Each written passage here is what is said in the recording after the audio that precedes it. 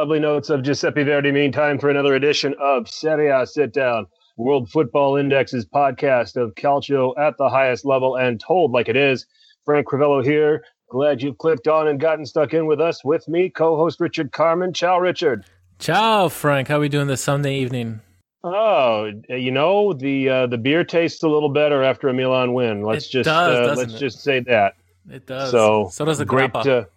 And the grappa or whatever you're drinking. So, very good performance. We will certainly get into that. This podcast going to be pretty Juve-centric with their match in the first leg of the Champions League. We'll review that. Also, a little matter of a docuseries about Juventus now out on Netflix. That premiered on February 16th. We'll kind of break down what we saw with that and get into the Derby della Mole with the Juventus 1-0 win over Torino and what it means for both teams. To help us do that is our guest making his second appearance, earning his second cap with the Serie A Sit Down, Gregory Caltabanis. Greg, ciao. How are you guys doing? We're doing great. Very good, very good. Yeah. Now, Greg is a editor with Italian Football Daily, columnist with Canadian World Traveler. He's also done stuff for These Footy Times, AS Roma English, Yahoo Sport UK, Tifo Football, probably plenty of other stuff where his work is out there. So, before we jump into all of this, Greg, how about a little bit of a taste of some of the work you've been doing? So just about lately, I've been writing a lot, obviously, about Juve, but I've been trying to contribute more to the AS Roma website because I believe they have a very good project, especially, I believe it is run by Alexander Fredriksson. He does some very good work for Roma, especially on the social media feeds, as you could tell. So I've been trying to work closely with them. Other than that, I'm working on an article on your boy, Patrick Cutrone, for These Footy Times. That should be dropping. That should drop anytime next week. Other than that, trying to take in beautiful Asia. It's been about 2-3 weeks that we're here. Just trying to get to know this continent since it's the first time we're here. Color us jealous. Yeah. Had to leave the cold, guys. Yeah, you're in Bali now. Is that right? Yep. Right now we're in Bali, and then probably gonna head down to Thailand. Okay. Well, enjoy it. Enjoy it, especially Thailand, especially the cuisine. Can only imagine. It's probably even better than what I get here at home. So, thanks, guys. But no problem. But we're going to spend a good bit of time talking about your favorite team, Juventus, the team that everybody seems to think I have a bias against all of a sudden because of some things I've written about them, which I don't, and. Largely, I don't have a bias against them, and my son Anthony is a Juventus fan. So I keep saying to Richard, I said I'm working on that, but he's makes for an interesting household dynamic. That one, yeah. It's if that's what he wants to support, I'll back him on it. And Paulo Dybala is his favorite player, so. He was happy to see Dybala get back on the pitch today. We'll talk about that derby shortly. But a lot to talk about with Juventus. And, first of all, let's just get into that Champions League round of 16 first leg at the J. Took on Tottenham Hotspur. It ended in a 2-2 draw. It was a great start, a nice training ground set piece to set up Gonzalo Higuain for his first. He would get a penalty to make it 2-0. Had a sitter that could have put him ahead 3-0. I think it was fed through by Pjanic. And then Tottenham scored to make it 2-1. And I believe that after that is when Higuain missed a penalty that could have put Juve up 3-1. Yeah, exactly. And then it was a Christian Eriksen free kick that equalized and made it 2-2. On the surface, it obviously the advantages for Tottenham Hotspur with the score draw and the 2 away goals to take back to Wembley. Let's just start, Greg, with your reaction on the match and your thoughts on it. I guess let's start with the lineup. I was very surprised that Allegri decided to go with Bernardeschi in a 10 role, not something that they have done with him this season. No, I thought the lineup. I thought Allegri's hands were kind of tied when it came to the lineup because, as we saw in the game prior, the midfield trio of Marchisio, Khedira, and Pjanic didn't exactly work, as Marchisio and the German are kind of too similar, so they don't offer much different options in the final third. So he had to drop one of them. That I understand. I wasn't expecting him to go with a double pivot. Clearly, it looked like the game was passing by Khedira. He was a bystander more than anything. Yeah. He had to offer more. Eriksen and Dele Alli were just carving them up in the midfield. And then, as you mentioned, Bernardeschi playing in the 10 role. We've seen him play there a few times for Fiorentina, but obviously it's not his preferred role. He would rather play on the wing, cut in on his left foot, and make stuff happen. What I did realize about Bernardeschi is that he wasn't exactly in tune with Juventus's pressing schemes, and he wasn't exactly in tune with the defensive work that he had to put in. So oftentimes, the opposition would get the better of him in Juventus' final third, leaving a lot of space. Other than that, though, I thought he was one of our best players in the final third, and he provided a lot of chances to Higuain, filtered in a lot of dangerous crosses. But as you guys saw in the match, after the first 10 minutes, it was kind of all Tottenham. Pochettino's men pressed us off the pitch, and to me it was just typical Juve in Europe. They get a lead, they think they could rest on their laurels and sit back, while they should have just kept going because there were more goals for Juve than just the two they got. They just had to go for them, but again they sat back and they paid the price. To follow up on that, I guess I got concerned when I saw the lineup. In particular, Bernardeschi in a 10, which yes, he's done that before with Fiorentina, but they have not used that in a game with Juve. I just wonder what you thought. I would have thought a 3-man midfield and going with Sturaro would have made a little bit more sense, especially when you talk about the performances of Eriksen and Dele Alli. Yeah, look, Sturaro could have started just because he offers something different. He's a midfield hard man. In Matuidi's absence, you kind of need someone to do that job. But at the same time, someone like Rodrigo Betancourt could come on, and instead of going for that defensive scheme, you could have opted to keep more of the ball. The Uruguayan midfielder, while he is still young and inexperienced, every time he gets on the pitch, he does well. He knows how to keep the ball. He knows when to release the ball. His vision is up there, and his defensive positioning is improving with each game. So personally, I would have liked to see him start with Pjanic and Khedira, with Marchisio coming on later for the German. But as you say, Sturaro would have just as easily done the job. As we saw in the Derby della Mole, I'm not his biggest fan, but he had a good game today. Well, yesterday, this morning, I guess, for you guys. Other than that, going to Wembley with 2-2 as the scoreline, I think even with all the injuries, you still need to field the 3-man midfield. Or again, Pochettino will take advantage of that midfield superiority and just, Juve won't progress to the quarterfinals. Richard? Is Matuidi injured? Is that why he didn't feature in the bench? Okay. Mm-hmm. Okay. Yeah, he was injured. He should be back. But it's going to be a race against time for the return leg.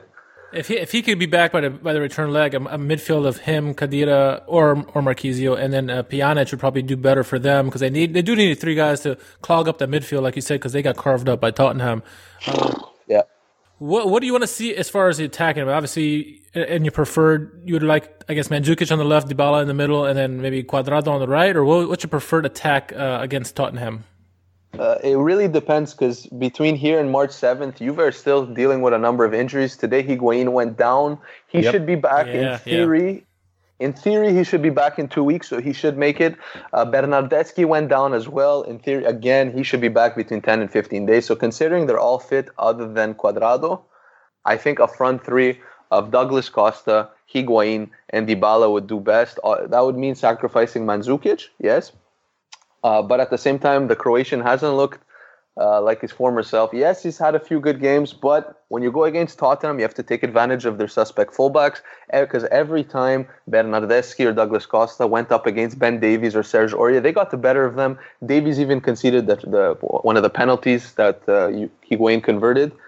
So other than that front 3, then you have options on the bench to bring on Bernardeschi, to bring on Mandzukic if they really need a goal late, whereas by fielding Bernardeschi, Costa, Mandzukic, and Higuain in the first leg, as soon as Juve needed a goal, we had no one on the bench to bring on because Dybala was obviously hurt. So I think the front 3 that I had said gives you the option to hurt them in the first half, and then it gives you the option to hurt them late in the game when you need to bring on some impact subs.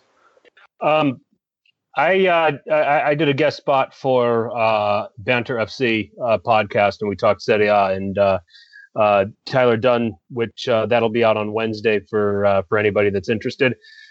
One of the questions that he raised about, because we talked about this game, and one of the questions that he raised as far as Gonzalo Higuain, that obviously when he's on, he's going to score multiple goals for you, but when he's off, he's way off, and he's a hindrance to the team. Do you feel that way?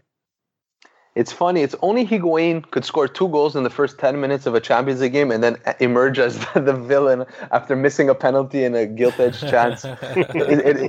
It's an uncanny ability that he always victimizes himself like this. But yes, I do agree that when Higuain is off his game, there is frankly no one worse to play up front for Juve because he's slow, he doesn't link up the play, and he turns over a lot of easy balls. Obviously, when he's on it, you saw him take that chance off the Pjanic free kick straight off the training ground with his eyes closed. It was almost like second nature, that finish. And admittingly, despite the misses, despite the penalty miss, despite the crucial miss to go up 3-0, I thought Higuain had a decent game. He looked sharp in his movements, which that's all you could really ask from your striker. Yes, his finishing left a bit to be desired towards the end, but all things aside, I think he should start. I don't see him as a hindrance per se, because I do think he's in the best form of the season so far. He's had something like 7 goals in his last 6 games. So moving forward, I think he should continue. He's going to continue that good form, and I do back him to score against Tottenham in the return. Like, their defense isn't all that great, other than Alderweireld and Vertonghen. Now, we knew going in that Tottenham had a potent offense, but Frank and I were both confident that Juventus could do the job and shut them down. They got 2 goals. They got 2 important away goals, which it's rare to have anybody score at the J or Allianz Stadium. So, how concerned are you that they gave up 2 goals going into this away leg at Wembley? I mean, yes, obviously Juventus can score, but those 2 goals scored were big. Yeah, I think more than any. The game showed us is how not to play against Tottenham in the return leg. If Juve do opt to sit back like they did in the first leg, it's undoubtedly Juve will concede more goals. But if Allegri learns from his mistakes and instead of setting up Juve in a deep block, puts the line a bit higher, presses them and attacks, I really think Juve's defense will come through again. Benatia and Chiellini will have better games because it's asking a lot from them to stop wave after wave after wave. The fullbacks will also have better games because instead of being pinned back deep, they're going to be able to pin back the oppositions themselves. Again, Khedira can't play that bad again. It's one of those things where he just had one of his worst games of the season. So the only way is up for him really now. So at Wembley, he should have a better game, which should help the defense, which should help Juve not concede. Obviously, you go up against one of the best strikers in the world in Harry Kane, so it's never easy to keep him quiet. As we saw right before he scored, there was warning signs that the header just from 3-4 yards in that Buffon saved. So stop putting Chiellini on him is probably the move.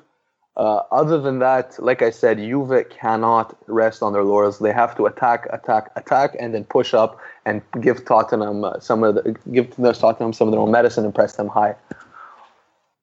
I like that approach. We'll see. We'll certainly see if we said. I think right now, if there's any team that is taking a 2-2 disadvantage to the second leg that I would be confident in getting the result and getting through, it's Juventus, just with all that experience. Yeah. Allegri's tactical know-how. And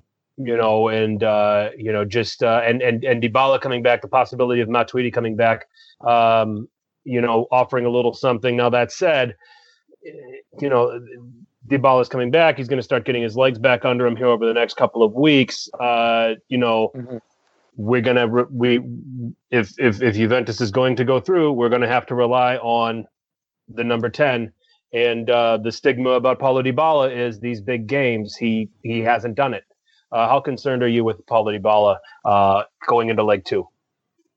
The thing with Dybala is that in the Champions League, he hasn't exactly made the leap away from home. Yes, he's had good games at the Juventus Stadium, at the Allianz Stadium, as we saw in the first leg against Barcelona last year, that he scored that brace in about 10 minutes.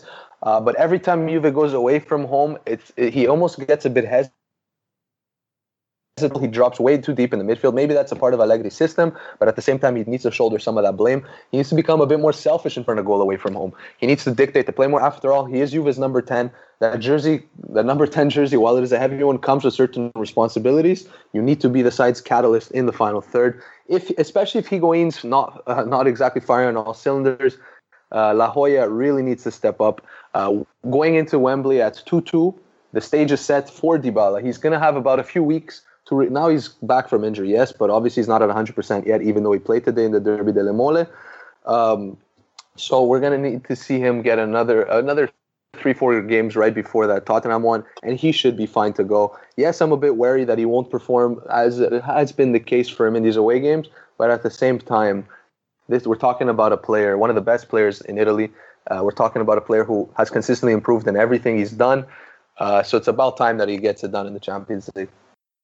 All right, so we talked about the first leg here, and I'm going to talk about the second leg against Tottenham. I want to shift a little bit to the Netflix series that's going on with Juventus. A lot of people have compared it to the Hard Knocks of the NFL that they had, and also the one with the NHL they do. I think it's unfair. People are putting the Hard Knocks on this high pedestal. It was great. It was good, but it's not like earth-shattering like people are saying. There are a lot of mixed reviews on this, good and bad. I actually thought it was very good. I found that watching this, I became a fan of Higuain. At first, I was laughing at him, but then he drinks the mate that I'm used to in South America. Pjanic, I actually really fell in love with Pjanic watching this piece. So, what did you make of this docuseries so far? I know you've seen the whole thing, but for people who haven't seen the whole thing yet, what was your first take on the first episode or two? I think honestly, I do think the docuseries is good, but I do not think it's great. It is well shot. There's some interesting insight into the team, the everyday happenings at Vinovo, at the Allianz Stadium. So, in that respect, yes, it's good. It sheds some light on many of Italian fans' favorite team. However, I do think it is a bit generic in the sense that they always, throughout the docuseries, they allude to this greater goal of winning the Champions League. You have a lot of the players talking about it, right. A lot of the staff talking about it, Agnelli talking about this obsession, Allegri talking about it, and to me that just, it sets up the side for failure, because if all you're really aiming for is the Champions League, and then let's say you don't win the Champions League, everyone's disappointed at the club regardless of what you do otherwise. Other than that, what I really found cool is that Pjanic speaks to his son in French. Yes, I love that part. It's just a little interesting thing that you don't really know about until you know about it, and I found that cool. Obviously, any camera time with Buffon, to me, he's my idol. I grew up, I'm still playing in net. I grew up in nets. I'm still playing in nets largely because of him. So any airtime with him is interesting. He always has some good stuff to say. Even him, it was a humanizing aspect of it. At one point, there's a quote that's really flying around social media that says, "I cry a lot. I cry often, I cry out loud," or something along those lines, and that really hits home considering when you think about the defeats he's had to endure over the years, both Champions League defeats, the 4-0 drubbing in Euro 2012. So in that respect, you get to see more of some of these players that you think are superhuman and are not prone to these lapses. Other than that, I thought it sets up the next 3 episodes nicely, like the ending. So I guess we'll see how that pans out in the future. I coached youth soccer for 20 years, and I'm roped back into it again, coaching my son's under-6 team. So I've always been a student of other coaches. So for me, my favorite parts of the series, and I'm about halfway through the first 3 episodes.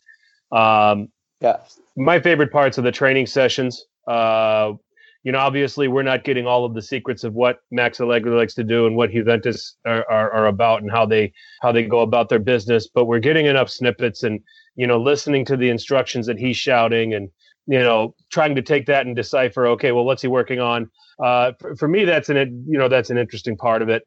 I'm with you that this is a good documentary. It's not, it's interesting. I think it's great for the casual football fan to, be able to see what goes on behind the scenes. And I think that just as a universal thing, you see a human side of these players. I mean, these are giants among men in our life. and but the docuseries is doing a nice job of capturing the fact that they're also human. One of my favorite, I mentioned my son's favorite player is Dybala. My newfound respect for him. I had no idea until I watched the docuseries when he missed that penalty against Lazio.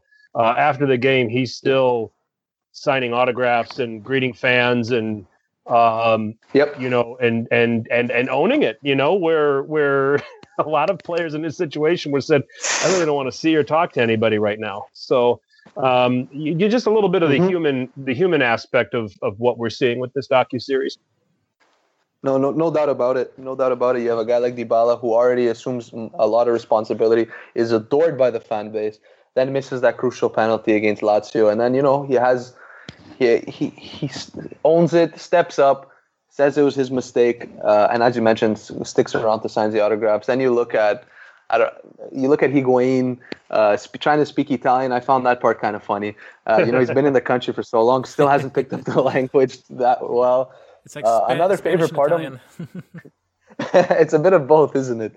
Then you got Marchisio showing us how to make an espresso, showing us how to make a proper coffee. That was one of my favorite parts.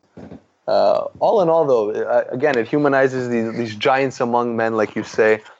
It should do good. It's obviously a marketing ploy on Juve's end, between rebranding the logo, between showing more of the behind the scenes of the club, alluding to this obsession for the Champions League that just further draws in the fans that are also obsessed with winning the Champions League. So all in all, I think Juve did well with this. Yeah, certainly looking forward to seeing more episodes. Again, that is called First Team Juventus. You can find it on Netflix. It premiered on Friday, February 16th, and there are 3 episodes out. So do check it out. Fan of Juve, not a fan of Juve, watch it anyway. It's it's certainly compelling. All right, well, let's go from what they do off the pitch and some of the things that have already been documented. We've put the Champions League to bed, so let's move on and capture what went on in the Derby della Mole.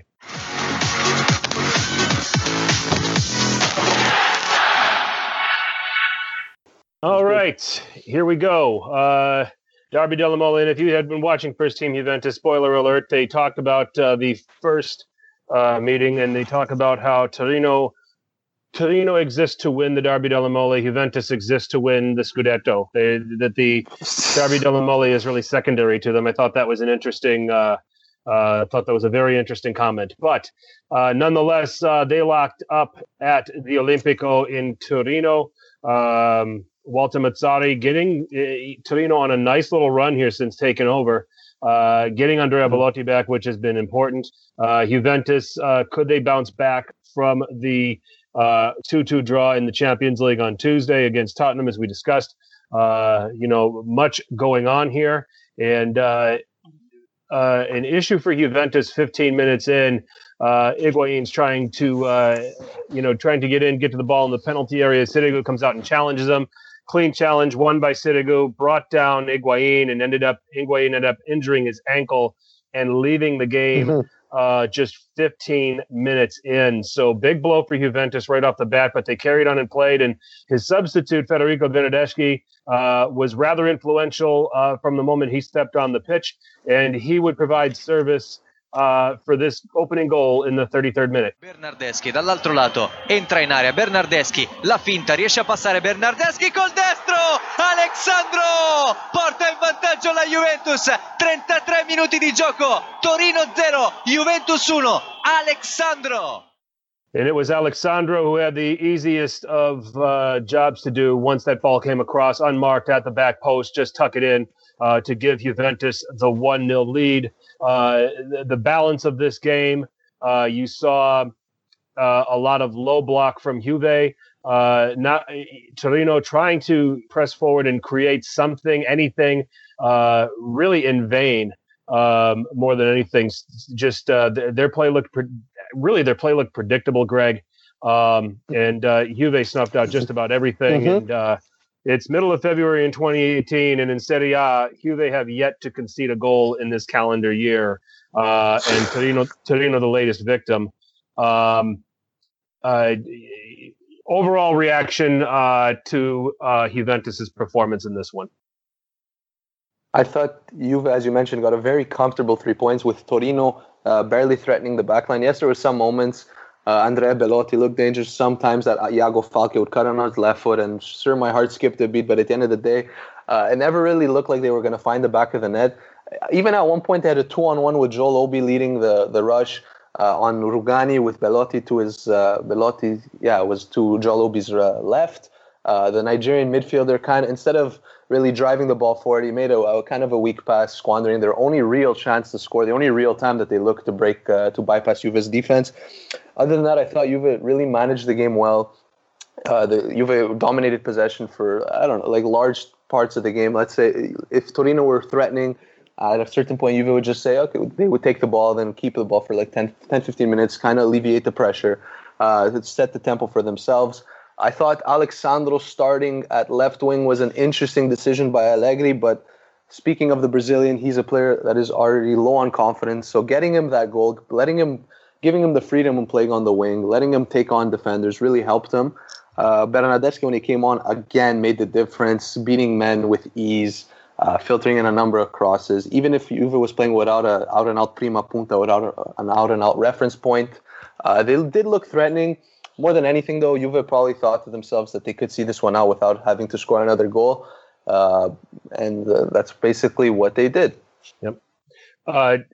Very good point about Alexandro, though. Certainly, not playing to the level that he played at last season. I thought he was. You could make the case that if you're trying to, pick a player of the season last year with Juventus, he was maybe among the top 2 or 3 players. In their run last season, very influential. Has just not gotten to that point this year. So hopefully that goal will start springing things forward for Juventus fans. Richard, we saw the return of Paulo Dybala. He got 25 minutes out there. He's back after being out for a little over a month with an injury, and it just seemed like all Torino wanted to do was put him back on the treatment table. Yeah, I guess maybe they took offense to what was said in the docuseries. Who knows? As soon as he came on, they wanted to take him down, hack him down. It would look like old Italian defense there, trying to look like they're trying to almost injure him. He's an impossible guy to mark, but that's I guess a way to stop him. That's not the way I would choose, but yeah, it seemed to give him rough and try to make him uncomfortable basically, and so he couldn't get into the game, but. He kept fighting through it. Luckily, he didn't get injured or anything. And Richard, coming up for Torino at Verona, Crotone at home, and then they head to Roma. This loss it's not the end of the world for them. They're on 36 points, considering Sampdoria are in 6th and lost today, so they're still only 5 points back. But what kind of chance do you give Mazzari's men to work their way up and snag, maybe a 6th place finish and qualify for Europe? If they're going to make any kind of move, this is the time to do it. This is the perfect time in the schedule to do it. Yeah, the loss, it hurts to lose to your rival, but it's not the end of the world. Most people predicted that they were going to lose this game. So you put this game aside, and then you focus on the next 3, and then go from there. Like I said, these are the perfect 3 games here where they can get some points. If they collect all 9 points, that's going to put pressure on the teams above them. Maybe those teams start to worry and start to falter. So they're still in it. They're definitely a top 10 team in my opinion, at least with the quality that they have on their paper. Whether they can produce it, that's another question. As Greg said, Belotti is starting to come around now. The last 2 weeks, he's looking better and better. You're starting to see glimpses of his old self. He needs to get back on the score sheet, obviously, like he did last week. If he can do that, and with the likes of Iago Falque and the rest of the guys, I can see them getting back into the Europa League picture there very quick. Oh, absolutely. And Greg, final one here on Juventus. I think someone that's getting a little underappreciated here is Wojciech Szczesny. Him stepping in and putting in some of the performances, and it's nice to be able to fall back to a goalkeeper with that kind of talent, to be able to give Gigi Buffon a chance to have a bit of a breather and not have to maybe play every 3 days. It might unnerve some of the Juventus fan base, what I'm about to say, but you could even argue that Szczęsny has been better than Buffon this season. And this is the part where I duck. I won't. And you know what? I won't fight you on that. Like he's been great. Typically he's erratic. He's error prone. Well, typically in his Arsenal days, he's been error prone, erratic. But since coming to Italy, since playing for Roma, it looks like he's taken that out of his game. It looks like he's taking the next step in his career. He alluded to it himself that throughout his time at Arsenal, he barely improved. And the minute he arrived in Italy, he started working with different goalie coaches, different trainers, and he started weeding certain things out of his game, started playing with more confidence, started dominating his area more. And as we saw against Torino, as we saw throughout basically any appearance he's made this season, it's without any mistakes. He's been great. You could even make the case for him to start the game against Tottenham at Wembley. Obviously, throughout it with his Arsenal past, they're fierce rivals. He's got some history with them. He's got some experience playing in England. So either way, Juve's net is in safe hands this season. One more question about Juventus before we move on to the next one here. You know, I alluded to it already. I mean, the only goals they've conceded so far in calendar 2018 are the two against Tottenham in the Champions League. They have not conceded a goal, since they conceded a goal against Hellas Verona. And in Serie A play, that is the only goal that they've conceded since a 3-2 defeat to Sampdoria back at the end of November. And it's not like they're playing the same four guys across the back. You know, Allegri's rotating DeCilio and Lichtsteiner. He's rotating, Benatia, Barzagli, and Rugani. Chiellini's probably the constant in all of this. And then he's rotating Alexandro and Asamoah. And then he's also rotating the goalkeepers. Buffon's playing, Szczęsny's playing. I know Szczęsny played a good bit with Buffon being hurt. How, with rotating so many players, are they making defending as a team so easy? Well, I believe that just stems from the fact that Allegri preaches a common game plan, a common goal for the defenders to adhere to. So no matter who you put in, no matter who you switch out, they're all striving for the same objective. They all know how to maintain the line the same way. And then you talk about the difference between Barzagli, Chiellini, Benatia, Rugani. Other than Chiellini, there's not much between the other three defenders. They're all of the same quality. They all could do the job. And Allegri has confidence in all four of them, frankly. So regardless of who plays, regardless of who slots in, Juve will be fine at the back. Then you even spoke about Asamoah, who's played some minutes in Alexandro's absence. You could even say that the Ghanaian has been better than Alexandro. Every time he's played, he's looked menacing going forward. He's been solid at the back. And I would have to think a while back before his last mistake defensively, which is a pretty interesting transformation since the Conte days that saw him play at left wing back in the 3-5-2. So all in all, I think it's more of the same of Juve establishing a very solid defensive identity, regardless of who's at the back. Yeah. Since we have Greg on here, we got a Twitter question about Juventus, so it's perfect time for all three of us to answer this. This comes from a bag full of toffee, who I think is a closet Juventus fan. So his tweet was, Torino very disappointing today. Juve controlled the game from start to finish. Good to see the Dybala back.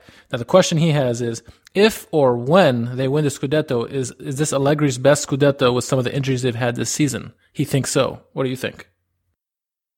Ooh. His best Scudetto at Juve or best Scudetto overall? At Juve.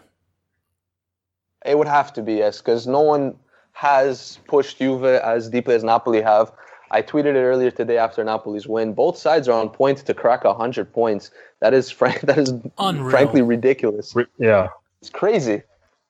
So I think just by default, this would be Allegri's best Scudetto if Juve were to go on and beat and pip Napoli to the title. But there's still a lot of football to be played here. Yeah, I agree with. Go ahead, Fred. I agree with Greg. I mean, I think, last year when you look at it on the surface, Roma pushed Juve to match week 37, but when you peel that onion, you'll see that, at least Richard and I on this podcast made the commentary that this Scudetto was decided, or the 2016-2017 Scudetto was decided in that 2016 summer mercato when Juve got Higuain from Napoli and got Pjanic from Roma. So we said this is over. You can just give him the trophy now, and we'll just play the 38 games and go from there. But yeah, this is the first time that I think, under Allegri's tenure, that they have been pushed by another team, and that they are chasing it rather than the one being chased. And then on top of that, with all of the injuries, as you mentioned, for them to still be able to stand in, and nick 1-0 wins here, 2-0 wins there, and just keep on and just keep on going, having a system and just plugging different guys in. For me, if they pull this off, this would be Allegri's best Scudetto.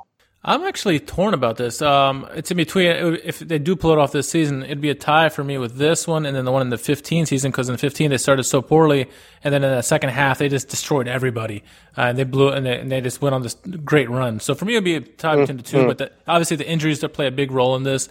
And like both of you guys have said, they're going to be pushed by Napoli till the end.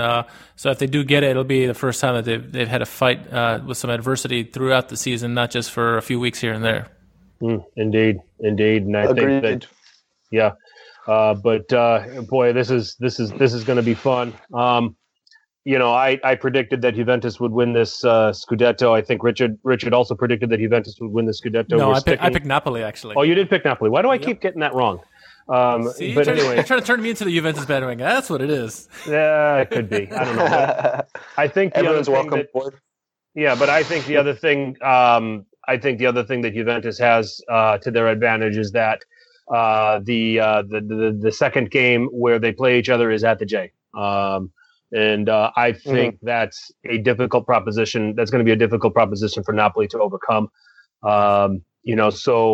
We've seen stranger things. But it will be interesting. So by and large, we think this is going to be the most impressive, Scudetto under Allegri at Juventus. But Richard, you did mention that, and I think it was the 15-16 season after they lost, or was it the 15-16 season? Yeah. The season after they lost to Barcelona in the final of the Champions League, where they had that slow start and then just turned it on. So you could argue that was a very impressive one as well. So. So that is Juventus, and everything you need to know right now about the champions. Big win today in the Derby della Mole. The other marquee game on this match week 25 slate took place on Sunday night. AC Milan and Sampdoria. We had wondered if Sampdoria had peaked since that win over Juventus back in November, but then they have collected some impressive performances, drawing and beating Roma. Beating Fiorentina, and then drawing Torino, which actually looks pretty good considering how Torino have been playing. So Marco Giampaolo is certainly getting these guys on a little bit of a run here. Not to mention that last season Sampdoria won this fixture at the San Siro. So a lot going for them coming in. It's starting to be, when you talk about Napoli and Juventus and the impressive run that they're on, we're going to talk about Roma a little bit later, but maybe it's safe to say flying under the radar is Gennaro Gattuso's Milan and the run that they're on, a 6-match unbeaten run coming into this, and an important game here against Sampdoria in their quest to try to nab a European place. So it was all set for a very tense affair at the San Siro. And in the 7th minute, Milan would be awarded a penalty. Ricardo Rodriguez with the stupid stutter step penalty that I hate. I think that he scored it though on Thursday against Ludogorets in the Europa League. So, but I think 4 times out of 5 when you do that sort of penalty, you miss, or at least it seems to feel that way. Viviano comes up with the save, so still 0-0 at that point. But just a few minutes later, Davide Calabria got free on the right-hand side, and this happened. Spagnolo arriva la sovrapposizione di Calabria, può pensare al cross di prima, Bonaventura! E questa volta è buono, 1-0 Milan al 13esimo, Jack Bonaventura! Giacomo Bonaventura, and that was the Lega Serie A sound. I actually went on YouTube and checked out the Crudelli video when it happened, and so he he just about lost it. Never gets old with him. No, it never gets old with him. That gave Milan the lead. They thought they doubled their lead shortly before halftime. A drawn-up set piece where the ball was played down the left-hand side to Hakan Çalhanoğlu. He puts the ball across where Leonardo Bonucci thinks that he has given Milan a second goal, but VAR goes back, reviews it, and they found Bonucci to be in an offside position. This is one that VAR got right. They've gotten a few things wrong throughout the season, which we've talked about many times on this pod, but this is one that they did get right. Second half, Richard, this was all Milan, and they still almost dropped it.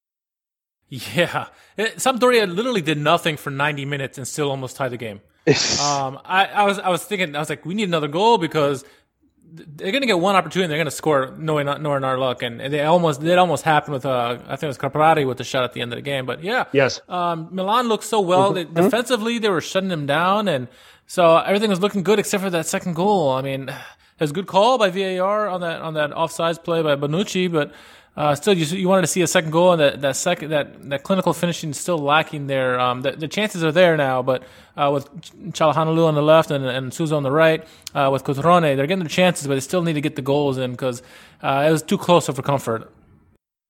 Greg, Hakan Çalhanoğlu, all of a sudden, just very inspiring over these last few weeks and very key to Milan's resurgence. Yeah, anyone who followed him in the Bundesliga would know that Hakan Çalhanoğlu, when he was on form, was always a difference maker in the final third. But his problem was stringing in a consistent run of games together that saw him make the difference, that saw him make an impact in the final third on a consistent basis. In recent weeks, especially under Gattuso, it seems that he's finally justifying the number 10 on his jersey, finally beginning to dictate tempo in the final third, and is finally starting to put his teammates in dangerous positions. As you guys mentioned, then you got Patrick Cutrone, the informed striker, who's making most of these chances. So all in all, it's looking very good for Milan. But what impressed me the most about Gattuso's Milan is the partnership of Bonucci and Romagnoli. We're talking about a team who over the past month have played Inter. Icardi's Inter kept a clean sheet. Immobile's Lazio kept a clean sheet. Today they played Fabio Quagliarella, who's having the season of his life. Another one of the league's leading goal scorers, kept another clean sheet. So Milan, who would have thought that Gattuso would turn it around this quickly? I did. I wrote about it. Well, not this quickly, but this is quick. Quick. I thought that he could get it. He had a schedule in front of him where I thought he would be able to turn it around right away. You know, when starting with that Benevento game, which obviously didn't work out, and that wow. You know, I guess get worse before you get worse before you get right. Is really the order of it. And Richard, the concern that I had going in was Frank Kessie being suspended, somebody that could have, you know, the engine room kind of guy that could diffuse the likes of a Torreira, you know, and that concerned me. But who did the job? I think we need to give props to Ricardo Montolivo. Yeah, Frank. He filled in. He filled in Frank Kessie's position exactly. I mean, they didn't change the lineup except they left, swapped him for Kessie, and he did the job admirably. I mean, very well. Montolivo did, last week with the beautiful assist for Barini for that third goal, and then this happened. He's. I think that relieving himself of the captain's armband changed his game. He didn't have the pressure that he had before. And with under Gattuso now, he's actually playing so much better, and he's looking like a good player, a good backup player to have on the pitch or occasional starts like he did today. He definitely gets the props in this one. His hard work ethic, he helped out Biglia definitely immensely, and he made those runs that Kessie has been doing it as of late. So good substitution, good work for him. Yep, indeed. So credit to Montolivo, put in a very good performance. Greg, for Sampdoria, this is a little bit of a setback. They had been enjoying a nice little spell of results here. They get to host Udinese coming up. They go to Atalanta. They go to Crotone, who that's not as easy as it sounds, and then hosting Inter, over their next 4 games. And then, can they dust themselves off and get on another run here? That's a very difficult run of games considering Massimo Odu's Udinese is in form. That's their next game. But then you look at what Giampaolo said in the pre-match press conference before this Milan game, and to me, it highlights exactly what this club is striving for. What he basically said is that despite any results that they may or may not get over the next few weeks, but he was alluding to the Milan game in particular, they have to play without betraying their principles. Even if they slip up, progress is being made. Yes, it wasn't their best performance today, but what Sampdoria and Giampaolo are trying to achieve here is to really instill a brand of football, a positive brand of football at the club, regardless of which players are there. Say they sell Dennis Pratt in the summer, say they sell Lucas Torreira in the summer, they'll just plug in you guys and put them in the system. So yes, they may not get the results in the coming weeks, and they haven't played their best football this season. Yes, they may have peaked against Juve, but regardless, I don't think it really matters in the grand scheme of things. I think they'll still find a way to claw themselves into Europa League football, into contention for a spot towards the end of the season.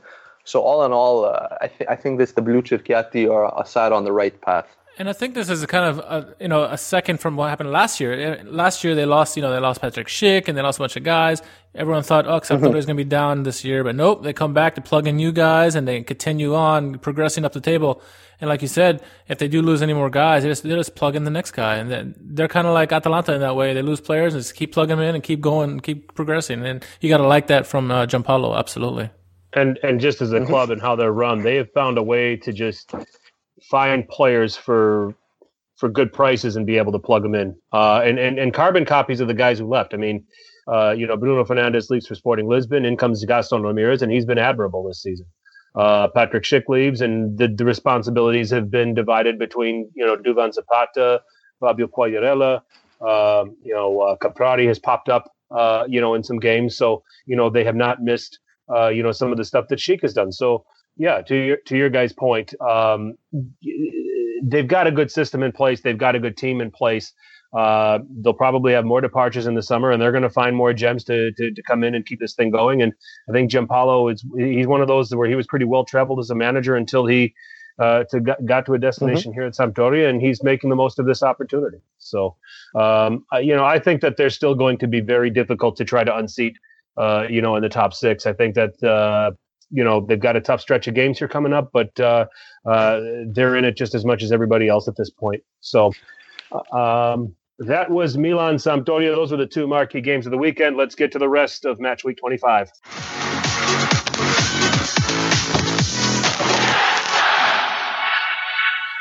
Man, Richard, we are moving right along this week.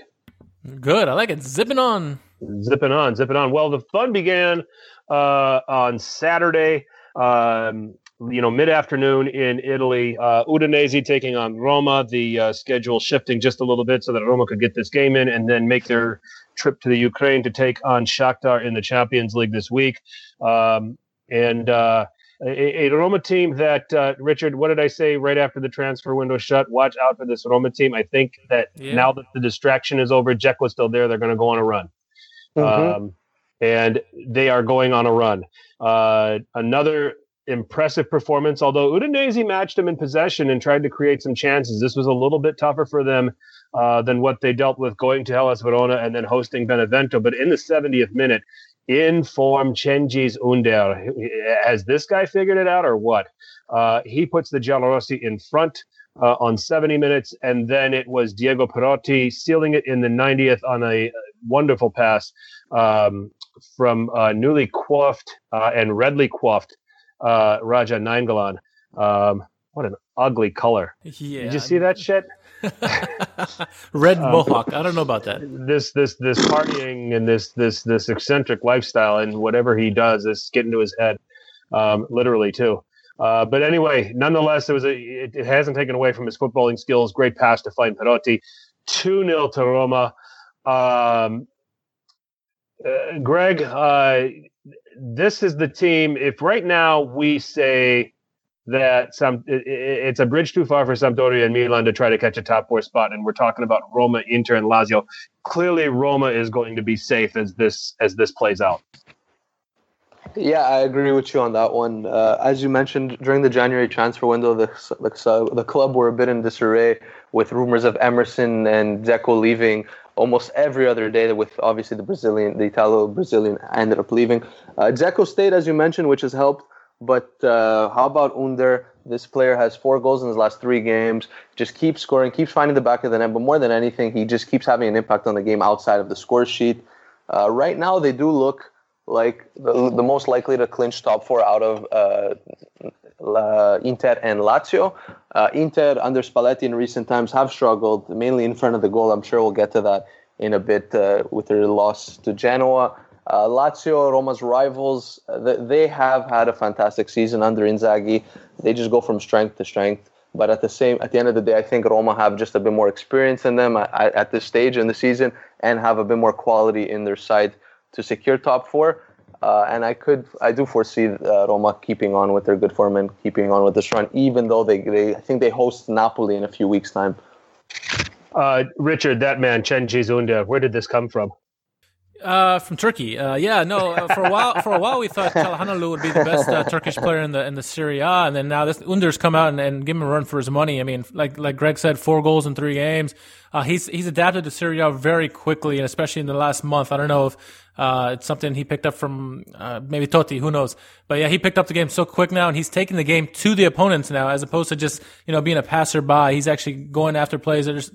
Sometimes he takes shots. He has a confidence now, and you see guys sometimes when he misses the shots, the guys are like, "Why don't you pass it to me?" But he has that confidence that you want in an attacking midfielder, and good for him because I thought they were going to be missing Mo Salah this year, and he's kind of like jumped into that role. They thought maybe Grégoire Defrel or somebody else could fill in there, but Under, man, he's doing wonders right now. And if he keeps this up, that'll only be good news for them when they go into the Champions League.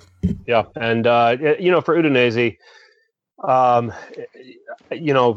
for a team that's pretty much consolidated to where they are and probably going to just nick a top half finish here under Massimo Otto, they're definitely improved under his guidance, but it's also good to see that they're putting up fights and trying to still maybe figure out how to be spoilers. They created some chances in this game, and they made it a little uncomfortable for Roma. But in the end, Eusebio Di Francesco's men come through and get the 3 points.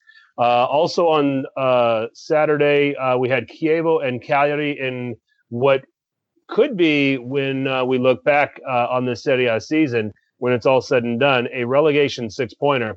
Chievo reeling. If you've been listening to this podcast, really in a free fall and just struggling for anything. A Cagliari team that have been up and down and certainly trying to fight off relegation in their own right, maybe in a little bit more comfortable position than Chievo was going into this game. So Cagliari had a chance to maybe consolidate their position here with a win. Chievo desperately needing something. And this game was quiet and goalless. And in the 74th minute, Emanuele Giaccarini with a wonderful free kick to put the Flying Donkeys in front. And then 2 minutes later, Richard's boy, Bobby English, getting Chievo up 2-0. Roberto Inglese. Yes, Cagliari would pull one back through Leonardo Pavoletti, who did score. I thought he'd have a bigger game than this. But Chievo win 2-1. Richard, sigh of relief here for Chievo, or is this just a Band-Aid? I think it's a Band-Aid. I mean, right now I think it's a sigh of relief because you hate to see a team with that kind of quality on paper struggle so mightily. We both thought that Moran would be lost his job by Monday, and he didn't. So, I think it's just a Band-Aid. Maybe they just caught it at the wrong time, but Chievo, they still need, they still have to figure it out. The goals by, Inglese, which was a beautiful goal, by the way. Great work done by him and Giaccarini. They were nice, but I think they're not going to be able to hold us up. It's just a Band-Aid, and I still see the free fall happening. What do you, Greg, your thoughts on Chievo? A massive 3 points for them considering their form, but I'm still not convinced. I still think the 25 points in the 15th in the table flatters them. I do agree that their position in the table flatters them, and they have been playing terribly in recent times. But I think despite the recent struggle, despite Maran's inability to turn it around for them, what they have going for them is that there are currently 3 worse teams than them in Serie A between Spal, Verona, and Benevento. So I do think that while relegation should be a concern for the Flying Donkeys, they always manage a way to keep themselves safe and stay in Serie A to fight another year. I don't think they're going to get relegated this year. I do think at some point it's just going to click for them. They're going to pick up two quick wins, and just like that, they're out of the dogfight that is this year's relegation battle. Other than that, it was nice to see Giaccherini finally get some consistent minutes after his tenure at Napoli. He got on the score sheet. Roberto Inglese, this is a guy that will be crucial for Chievo in the closing parts of the season, and he's continued to score. As a whole, though, as you mentioned, yes, as a whole, I do agree. 15th does flatter them. And at Fiorentina is next for them, and then they host Sassuolo. They travel to Hellas Verona, and then, oh boy, at Milan, then hosting Sampdoria, then at Napoli, then hosting Torino, and before going to Spal, hosting Inter, and then going to Roma. Between now and April 29th, which is that game at the Olimpico against Roma, I just don't know where they're going to get their points here. Sassuolo and Verona, they're going to have to come up and they're going to have to pop up and win games here. And going to Spal is not going to be easy for them. So it is going to be a challenge. Richard, Cagliari here. Is it time to sweat with this defeat?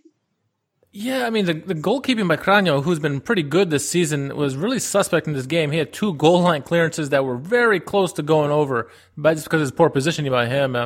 Cagliari overall, I don't know. I thought they were safe this season, but they're starting to play a little leaky as of late, and hopefully they can get out of this and keep playing well. Because frankly, Diego Lopez and the work that they've done to get him out of the relegation fight is commendable. And Greg, as far as Cagliari is concerned, next 3 games: hosting Napoli, at informed Genoa, and then hosting Lazio. Zero. I don't see a point out of any of those games. I think if they're lucky, they're going to finish that 3-game stretch with a single point, but that's if they're lucky. What I do appreciate about Cagliari, however, is that despite their struggles, they do try and play an offensive brand of football. They do try and play a possession-based style. So at least they've got that going for them. They're fun to watch compared to the other relegation battlers.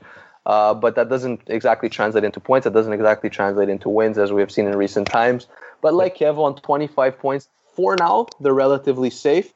That being said, if Crotone starts picking up a few wins, Hellas Verona starts winning against some teams around them, Benevento picked up their 3rd win this year. Yes, it's a long shot, but you never know with the Italian league. They might pull off the great escape. So all in all, Cagliari don't have to sweat just yet, but I do believe in 3 weeks' time after that run of games, they're going to be way closer to the relegation zone than they are today. Yeah. And interestingly enough, fun fact, and Richard, I got a fun fact this time. Okay. I'm ready for this. Giaccherini, Inglese, and Pavoletti, all among the goals, either currently owned by Napoli or former Napoli guys, all in the same game. Bravo. I like that set. I got to look and see when the last time that might have happened. So an interesting one there. So that actually just popped into my head when I looked at the screen. So, but rounding out Saturday night, Genoa and Inter. We talked about it last week on the Serie A Sit Down, Greg, that playing Genoa these days is basically like sitting in the dentist chair. You're not going to like it. It's going to be the worst 90 minutes. It's going to be the worst 90 minutes of your life. Just with the way Ballardini sets that team up. I mean, and really, he sets the team up to the strengths of the team. He has a under the radar great goalkeeper in Mattia Perin. He's got some reasonably good defenders. Diego Laxalt playing really well. Oscar Hilliamar coming back from his loan spell at Celtic has given them something. And they get just enough from their forwards. So they host an Inter team that, found a way to win last weekend and are going into this game without Mauro Icardi and Ivan Perisic. Jan Karamo impressed in last week's win. You still had Candreva out there. You still had Cancello out there. You had Eder at center forward, which was a problem, even though he had scored in back-to-back games. So enough quality there for Spalletti to be able to go to the Marassi and get a result. But I mean, the opening goal of this game just before halftime has really just summed up Inter's last 6 weeks. Everybody saw it. I think that Skriniar tried to clear it. He cleared it off of Andrea Ranocchia and into their own net. That put Genoa up 1-0 before halftime. Second goal was off of a corner kick. The ball got deflected only as far as Diego Laxalt, who gets an assist, even though it was an attempted shot that was controlled by Goran Pandev and coolly finished. So the two former Inter guys teaming up for the second goal. So you got the Chievo-Cagliari game where Napoli people were all involved in the goals here, and the Genoa-Inter game where Inter people were all involved in the goals here. This is a pattern. It certainly is, but not in Inter's favor. I'm sure they would want it the other way. How much restraint, Greg, do you have to show to be a player on Genoa, to have to play that kind of football? I mean, at this point, you buy into it because it's winning. I think they have no choice but to buy into it, because before Ballardini took over, they were in 18th place. They had nothing. They only had 6 points in 12 games.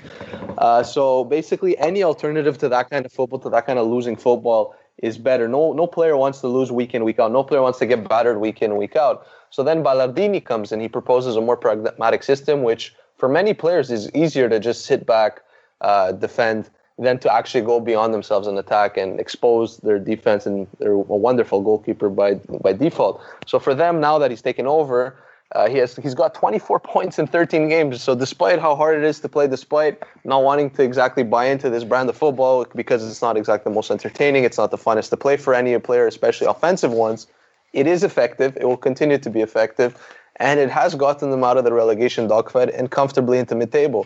So having said all that, yes, it's kind of hard for these players, but what's the alternative? Yeah, exactly. You could be in a relegation fight and still be playing for Ivan Juric. Richard, I think I got a good comparison here for Genoa. Do you remember the Simpsons episode where Homer gets into boxing and all he does is just take the other guy's punches the entire time and just keeps getting punched and keeps getting punched, and then he throws one sucker punch and he wins by KO? Pretty much what we're seeing with Genoa, isn't it? Yeah, exactly. So, but Inter, I mean, why are they trying to play the same way? I mean, I get it if Mauro Icardi was your center forward, and you can play wide and you can pump in crosses because he'll make all the right runs in the box. Inter can't do that. First of all, he's about 5 inches above ground, and secondly, he's terrible. But don't you try to shift things a little bit based on who you're working with? I mean, is Spalletti guilty of being a little stubborn here, Richard? Oh, yeah. I mean, he's always been guilty of being stubborn. Managers nowadays, at least the younger ones coming up, they realize, and even good, I mean, especially the good managers, they realize when they play opponents, they have to change it based on who they're playing sometimes. Yeah, you want to play a certain way. You have principles that you want to instill, but depending on who your opponent is, you may have to shift it. You may have to play more defensive, maybe to play more attacking, maybe have to change your lineup a little bit. Spalletti just seems to do, this is how I want to play, and I'm going to play it no matter what. And you're gonna like it. And they doesn't always get the results they need because teams, they pick up on nuances that other teams do. Just because you're good at one thing doesn't mean someone's not going to figure out a way to stop you. There's a way to stop every team. So when teams pick up on that and Spalletti doesn't change, it affects Inter or in the past Roma. So he needs to maybe not be as stubborn. He's totally guilty of being stubborn. Greg, Inter get a breather here hosting Benevento in their next game, but then they have the derby on March 4th. Then they host Napoli. Then they go to Sampdoria. I gotta think. I mean, they'll probably win the game against Benevento, but the 3 games after that, right now, I think the Simeone talk is at a whisper, but I think it's going to get louder here in the next couple of weeks. To me, I think this Inter collapse was frankly inevitable, starting from the mercato they had, especially the January one, where they needed to address their center back depth. They probably needed another winger.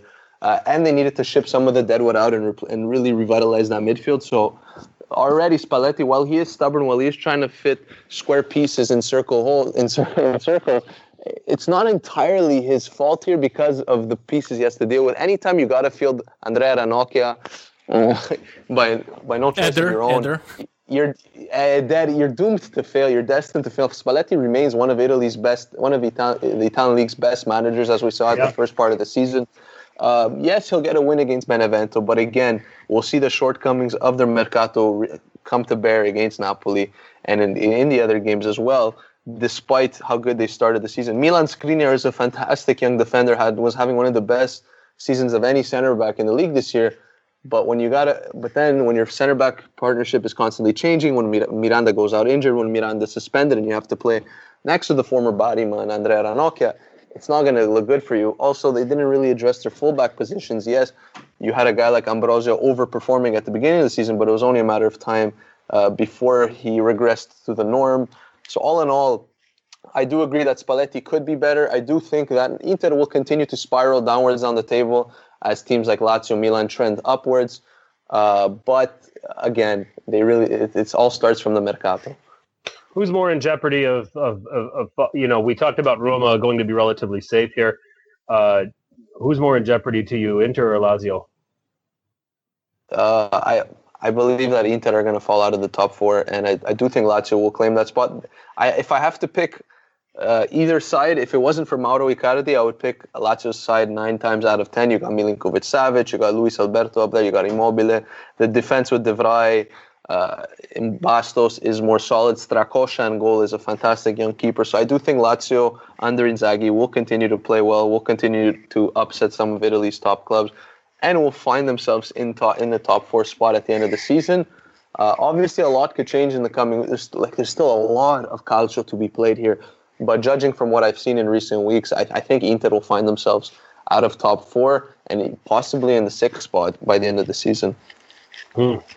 Yeah, it could be, and it could even fall even further than that. You never know. So, well, let's move into Sunday's game. We already talked about the Derby della Mole. We talked about the Milan-Samp game. Let's get to the rest of what happened on Sunday, starting with Benevento and Crotone. Another relegation 6-pointer. Is it not? Has Benevento sealed their fate? Who knows? Crotone would open in the 11th minute to Giovanni Crociata. Sandro gets his first Benevento goal in the 37th minute to equalize. Nicolas Viola with one of the goals of the weekend in the 65th minute to put the Witches ahead. And then it was Ahmad Ben Ali equalizing for Crotone, making it 2-2. It looked like it was going to be honors even until the 89th minute. Cheik Diabate for Benevento, getting the home side all 3 points. Richard, they can't, can they? I think it's still a bridge too far. They can. They'll make it interesting, though. They're going to get more points than anybody thought they're going to get this season. But I think it's still way too far for them. And, because we won't spend a whole lot of time on this one, Greg, Crotone, another team that's just right now got enough points and are fortunate that the 3 behind them are just worse than them. Yeah, but at the same time, I don't think Crotone are exactly safe. Yes, they're on 21 points, only 4 less than Chievo and Cagliari, who I brandish as safe. But Crotone, there's something about them that I do think once of the Verona side gets the 3 points, they're right in that dogfight. They're just basically one game away, one loss away or one win away from the rivals from being dragged right into that relegation trapdoor. So I think Crotone have to be worried about where they stand right now. Last year, they did pull the Great Escape. This year, I don't think Benevento will do it. They only have 3 wins in 25 games. What would it say about the league if they somehow manage their way out of this one? Yeah. No, I think Crotone, they do have some interesting players. Ben Ali scoring his first Serie A goal for them. He is at Pescara. He really impressed me, so I was surprised to see him take this long to find the back of the net again. They do have some interesting players, and they even have Cordas, who has had a decent year for them. They should have enough to stay up because, again, the 3 teams under them have had worse years, have worse rosters as a whole. But I feel like it's a completely different Italian game from rounds 31 to 38, kind of like 2 different seasons where the relegation battle takes a new shape, and I expect them to be dragged into it completely. Okay, it's certainly going to be interesting. Let's see if they can sweat it out. Moving on, Bologna and Sassuolo. Because it's Serie A, we have to talk about it. It was the Rosso Blu that would open the scoring through Andrea Poli in the 12th minute. Kuma Babacar getting his first Nerazzurri goal in the 38th minute. Won't get him much easier than that. It was a kind of a deflection, and he was just sitting right in front of the goal and didn't have a whole lot that he had to do. This was heading to a draw until the 88th minute, where Eric Pulgar would pull Bologna ahead and get them all 3 points. Greg, much like Crotone, Sassuolo now in a bit of a, enjoyed a nice little start under Giuseppe Iachini, but it looks like the novelty's wearing off with him. Yeah, I'm not exactly a fan of what Sassuolo did in any of their mercatos. Although I do rate Kuma Babakar highly, I do think he needed a change of scenery to really kick on again. He did get the goal in this game. Sassuolo, though, they're not exactly playing the best football. Berardi has struggled this season. He has been overshadowed by Matteo Politano. So this is a side that will need to find a way to win games again. We'll need to go back to their offensive brand of football, of their 4-3-3, their high-powered offense. But I just don't think they have the pieces anymore to do this, so it will be difficult for them. And maybe they might have to stray away from their identity a bit here to really get things done. A lot of their midfielders are Italian journeymen who are kind of past it. So if they're going to want to do some damage, they're going to want to stay in Serie A long term, they're going to really have to alter their system here and their way of doing things.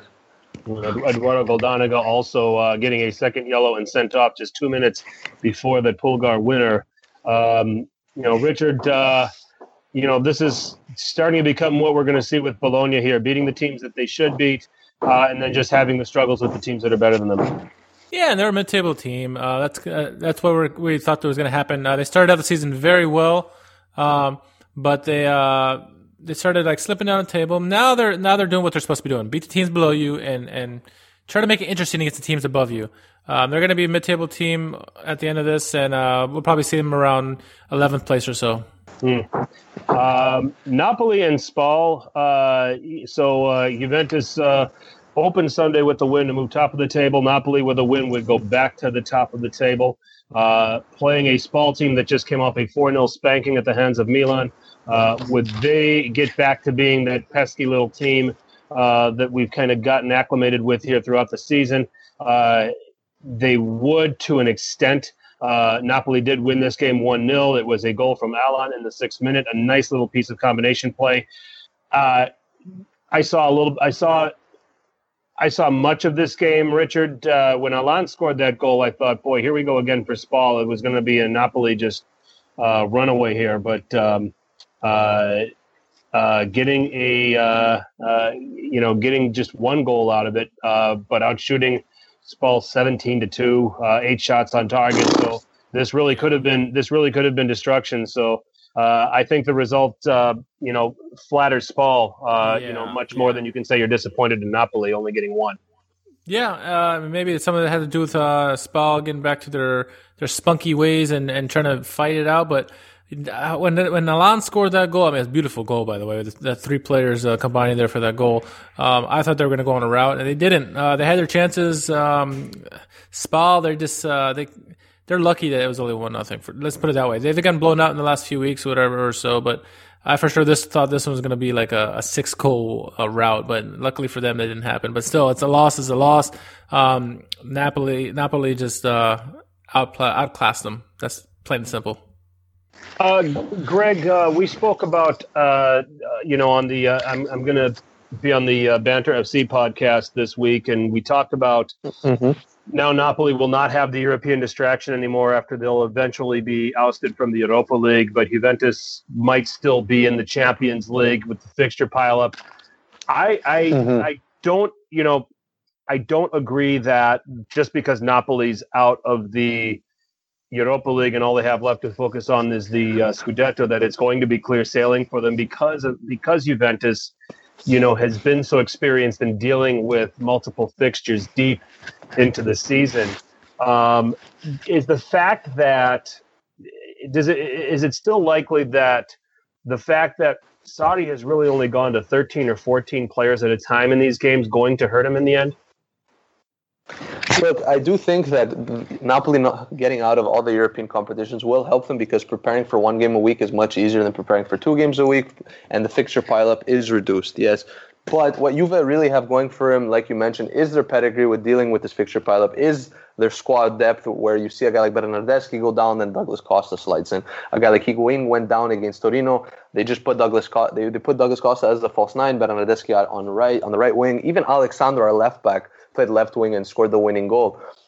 Whereas you look at Napoli and you do mention Sarri, He doesn't exactly rotate, which is the biggest knock on his managerial career thus far. He doesn't like to trust more than 13 or 14 of his players.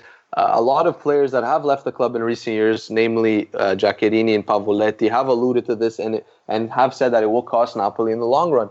That being said, if Napoli remain healthy and do not pick up any injuries, it shouldn't be a problem. Yes, that front three has played a lot of minutes since the beginning of the season. I remember it was in December. Yes, it was in December that Napoli's front three had played something like 92% of all minutes possible to the side, which is frankly ridiculous and cannot be maintained. So beyond this year, if Napoli do manage to win the Scudetto playing with 13 or 14 players, I don't think that's sustainable long term. It might get the job done this year, but in the long run, Sarri's going to have to start trusting new guys. Sarri's going to have to blood in Unas more, Marco Roj, another talented player who hasn't seen much of the field. Amadou Diawara has fallen down in the pecking order. Another great regista that should be playing more, frankly, and could get the job done against the likes of Spal, against the mid-table sides, and he's even played in the Champions League and done well. So I find it kind of stupid on Sarri's end not to play this guy and give Jorginho a rest when needed. But as you mentioned, Juve's depth and pedigree should give him the advantage in the run-in for the Scudetto. But at the end of the day, if they're only preparing for one game a week, Napoli should be fine in theory.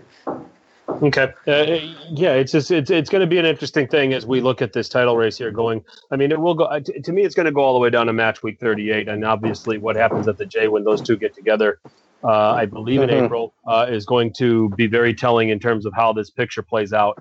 But I don't necessarily, and I answer this, I don't necessarily think that just because they're out of the Europa League means that this is going to be easier for them, because it is Juventus and, Juve have been there and done that and have dealt with, winning doubles, and having to deal with multiple fixtures. And, Sarri's rotating 13 or 14 players, but Allegri's rotating 19 or 20 players. So, and with a system that just, like we said earlier, he's plugging people in and getting the same results.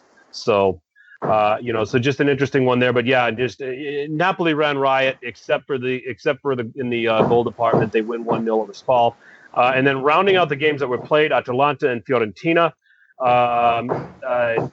Fiorentina would actually go ahead in the 16th minute through Milan Badle, and Jose Palomino might have had a chance at recovering to save that ball off the line if he wasn't so interested in hugging the goalpost. It was just one of those where I think he was just trying to recover, to where I can't remember the player that was making that run, and then he was trying to stop his run, and he just grabbed the goalpost, and it didn't get back in time. It was just weird if you go back and look at it. But anyway, Andrea Petagna on a set piece equalized in stoppage time in the first half, and it was honors even at 1 goal apiece. Richard, looking at Atalanta's lineup and looking at there was some rotation here. Gasparini clearly has an eye on that second leg against Dortmund. Yeah, and that's good because they did very well against them in the first leg, 2-2 away, which is a fantastic score to get against Dortmund. It definitely opened some eyes around Europe. I mean, everyone in Italy knows about Atalanta, but now the rest of people in Europe know. So definitely he's resting up for that.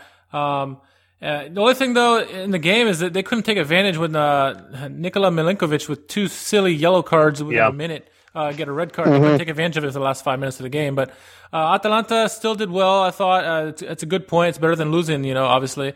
But yeah, they got their eyes set for Dortmund, and here's hoping that Serie A can do us a favor and Atalanta get a win there. Yeah. Greg, Fiorentina sitting in 11th, 32 points. Considering all of the departures, considering Stefano Pioli stepping in, taking over, lots of talk last summer about the Della Valles maybe putting Fiorentina up for sale, and kind of everything going on with that club, and with all of the changeover, looking at where they're at, overachieving, underachieving, or are they just about where they should be?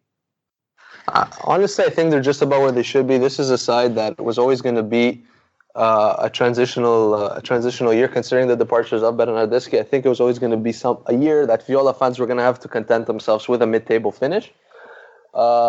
That being said, the signings, the acquisitions of Jordan Veretout, another good player from the Ligue 1, has helped them a lot in the final third. Then you look at the emergence of Federico Chiesa, who continues to impress week in, week out. So all in all, despite the departures, despite Stefano Pioli coming in, who really, more than anything, he's a stopgap manager. He could steady the ship, but not much more than that, really. They're going to have to wait until next year to actually push on for European contention again. I know it's hard for Viola fans, as they're always used to being in and around the European spots, but frankly, the roster isn't much better than that. Taking a step back before they take some steps forward. So, certainly the case with Fiorentina. As of this recording, we recorded on a Sunday night, actually early Monday morning, where not early Monday morning, but where Greg is. So we do have a Monday night game with Lazio and Verona. Lazio really struggling. Simone Inzaghi even saying after the defeat at home against Genoa that they were tired. Got blasted by Napoli, went out to Bucharest and lost 1-0 in the first leg of the Europa League. You have a Verona team that are sitting in 19th, and it's there for them to make a move, but they can't seem to make that move. They lose to 10-man Roma. They lose to Sampdoria. This was after blowing out Fiorentina 4-1. If the game was played on paper, Richard, Lazio walk away with this one. But considering Lazio's struggles, I think they're just happy to get 3 points any way they can get it in this game. I don't think this is going to be a overwhelming performance by Lazio standards under Inzaghi. Yeah, no, I'm in agreement with you. Their confidence is a little bit low right now, and any kind of win is a good win for Lazio to get end this skid and get back on the right way. They got plenty of guys on their team that need to get some goals. The question is, can they stop the goals? Verona hasn't been that great of late, but this is the perfect time to get the bounce back, if you will. So any kind of win will be good for them, and I think it's going to be a sloppy win, but like I said, they'll take it. You think this will be a sloppy win, Greg? I see like a 2-0, just kind of get through it and just get ready for the return leg against Steaua Bucharest. I think they have more than enough to beat Verona. The Verona side, going forward, they don't really have much going for them. Yes, they have Roma Loni, Daniele Verde, who has looked good. They have the Juventus Loni Moiskin, who has scored a few goals in recent times. But the center back partnership of De Vrij and Bastos should be enough.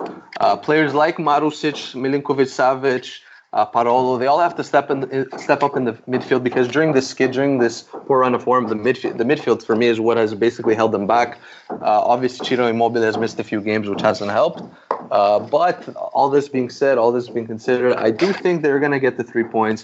Something like a 1-0 win, maybe 2-1, nothing more than a one goal difference between them and the relegation battlers. Okay, I'm in agreement. I think Lazio. I'm going to go 2-0 to Lazio here. Richard, you want to put a score on this? What was your scoreline? I had 2-0. Greg's going 2-1. I'm going to go 1-0 or 2-1. A 1-goal victory. Okay. Yep, that sounds about right for what we think is going to happen. I think it's a get right spot for Lazio, considering the struggles here in recent weeks. So, looking at the table, we're still seeing the same thing. Napoli and Juventus in a dogfight for the top. Roma, Inter, Lazio, third, fourth, and fifth with 2 Champions League spots up for grabs. We think Roma are going to be safe as we go on. Inter and Lazio are there for the taking. So the likes of a Sampdoria, the likes of a Milan, both sitting there on 41 points with 13 games remaining. Any hope for either Sampdoria or Milan to nick one of these Champions League places in the end? I think I was actually looking at the table earlier, and I was thinking to myself, do Milan have it in them to push on for top 4? Because in the past 2-3 years, every time they've gone on a decent run of form, they managed to follow it up by a poor run of form. But with Gattuso, something seems to be different. Something in the air at Milanello seems to have changed with the legend at the helm. So if any teams between Sampdoria and Milan are going to push for top 4, I do think it's going to be the Rossoneri. Again, Inter aren't looking great. As we mentioned just in the preview of Lazio Verona, Lazio have struggled. So if it's more of the same, Milan continue to pick up results. I'm sure they have. Then you got the Derby della Madonnina coming up, so that's a head-to-head clash. I'm sure Milan have another game against Lazio to play for. So there will be moments where Milan could make up ground for the top 4 spots. So it's not out of the question. I don't think it's entirely likely that this year they finish in top 4 Milan just because of the start they had under Vincenzo Montella. But again, if I have to put my money on one of Milan or Sampdoria to finish top 4, I'm gonna have to go with Gattuso's man. Okay, Richard. Do you agree with that? Is there enough in Milan's locker to try to make this even more interesting with 13 names? I think they're a wild card considering the form that they're in. Yeah, and it depends on what they do against the teams that are above them, Roma, Lazio, and Inter. If they get favorable results against all 3 of them, if they somehow get 3 wins out of those 3 games, which would be a miracle, anything is possible, and that would be a top 4. But they would be the more likely of the 2 between them and Sampdoria to get the qualification. But it's going to be hard. I mean, you got a lot of the cards have to fall right. You know, Inter and Lazio are going to have to fall apart basically down the stretch while Milan continues this fine form. They've been playing very well defensively, so it's possible with Milan that they can go on this run. But then you have to depend on the other 2 to also stumble, and that's a question mark because those 2 teams have a lot of quality on them. Roma is going to be like Greg said, they're going to be safe there in Champions League. But the other 2, they have a little bit too much quality to be on a long losing streak. Even though Inter are currently kind of in one, but. It's gonna be tough for Milan, but it's possible. Let's jump right into it then. The marquee game of match week 26 will take place on Sunday night on the 25th. Roma and Milan, 3rd against 7th, 2 form teams. Just what we want. They're both going to have a midweek European game. So they're both going to be coming off of that, although Milan will afford a little bit of rotation considering they have the 3-0 advantage over Ludogorets. Roma getting into their first leg Champions League game at Shakhtar Donetsk, so they've got the long trip there before coming back to the Olimpico to take on Milan. This is going to be the big game, and if Milan can win this game, Greg, then this top 4 race gets even more interesting, don't you think? No doubt about it. If Milan come here, go to the Olimpico, pick up the 3 points against an informed Roma side, as you mentioned, it kind of highlights their credentials. It kind of underscores the change that Gattuso has instilled into the Milan side, into and more than anything, the mentality of these players who looked broken before he came. So if they get a win against Roma, suddenly they think to themselves, you know what, we're just as good as the sides ahead of us. We could do this. We could push on and string together another string of results. So if they go there, beat Roma, it will do a lot for their mentality. It will help them a lot on the table. And as we mentioned, Inter and Lazio are struggling. So I'm sure in the next coming weeks they will be dropping some points around here and there. So regardless, they will make up some ground. And if they want to make top 4, they're going to have to beat their direct competitors. They're going to have to beat the sides above them, which they have struggled to do this in recent times. But judging from the recent form, judging from how solid they've been at the back more than anything, they should have it in them to stop Dzeko and company up top. I'm going to put you on the spot. I'll give us a prediction for that game. 2-2. I think it's going to be a high-scoring affair with Roma being a bit tired coming off European clash. But I do believe they're going to find a way to breach either defense, basically, as good as they've both been. Richard, I read somewhere that Bonucci was a yellow away from a suspension. Thank God he didn't get that today against Sampdoria and will be available for this game. Yeah, he could have got one, but he didn't get one. That's the key.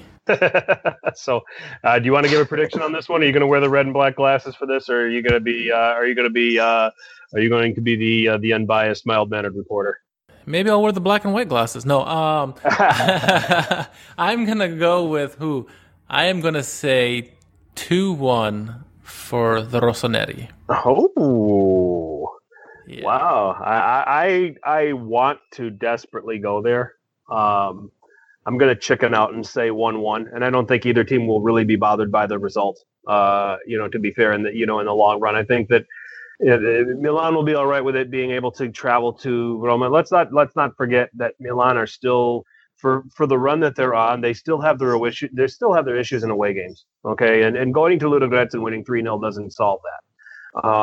So I'll say 1-1, and I think that they'll be happy with that, to know that they can go to a top 3 side, go to their place, and be able to carve something out. To build on their campaign. So I'll go 1-1. Greg's going 2-2. Richard's going to say Milan win it 2-1. So what do you all think? Roma Milan, that's the big one. Two teams finding themselves in a great run of form at this point, and that will be the big one on February 25th. Go to @Serie Sit Down on Twitter, Instagram with your predictions. Got a little bit of Europe stuff to tend to. Let's get to that before we put a bow on this edition.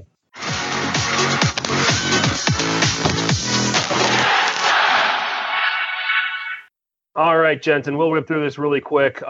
Roma head to Shakhtar. We'll start with that, Greg. I predicted Roma would get a score draw out of this and take that advantage. I've also made the bold prediction during our midseason podcast that I think Roma are the kind of team and have the kind of setup and the kind of tactics under Eusebio Di Francesco where it would not surprise me that they reach the semifinals of this Champions League.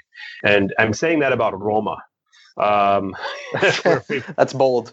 Fragile bold prediction. Fragile little Roma. Well, hell, if I can predict Juventus to reach the final of last season's Champions League, why not go for it again? So, and say that Roma will reach the last 4. Richard and I gave our predictions a couple weeks ago on this game. How do you see this game going on in the Ukraine? So we're strictly talking about the first leg. I do think Shakhtar will prevail, actually, because Paulo Fonseca's men. This is a manager who is slept on around Europe. I think in a couple of years from now, we'll see him make the step up to a big club just because of the ideals he instills on his side. Shakhtar plays some truly attractive football. They play some possession-based style that will hurt Roma. Roma won't see much of the ball in the Ukraine.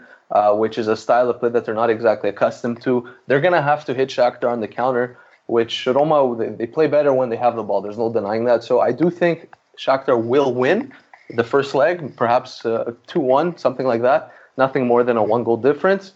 And then there's all to play for at the Olimpico when they get home. The crucial part about it is Roma need an away goal, so they have something to go bring back home, or else I do think Shakhtar will progress if they don't get that away goal. I predicted a score draw, Richard. What was your prediction on this one? I think I had the exact same prediction as you, score draw. Okay. Are you sticking with that? I'm sticking with that. Yeah. Yeah. I think they can take a slight advantage to the Olimpico and see Shakhtar out, at that point. So, Shakhtar's performance in this competition so far has been rather flattering. I think in the first leg they caught Napoli. On match day 1, their home game against Napoli, they caught Napoli on a bad day. And really a game that Napoli could have won when, if anybody everyone's catching Napoli in Europe. Yeah, it's true. But then they beat a Manchester City side that, on match day 6, at the Ukraine, that a Manchester City side that had already had their place wrapped up and wasn't terribly interested in this game. So there's that side of it. They've got some, and Shakhtar's got some pretty promising players there. They're always a thorn. It's always tough to go there, but I'm going to go with the score draw.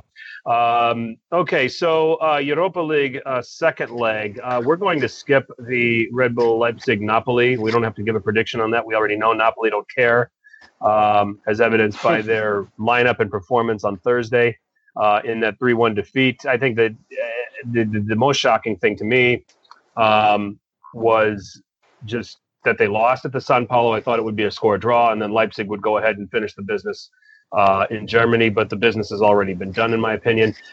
So let's look at the other ones and kind of see the situations they're in. Milan, they'll host Ludogorets with a 3-0 advantage, 3 away goals. And then we've got Lazio in a 1-0 deficit, but hosting Steaua Bucharest. And then Atalanta with 2 away goals in a 3-2 defeat at Borussia Dortmund, now getting the German side in Bergamo on Thursday. So,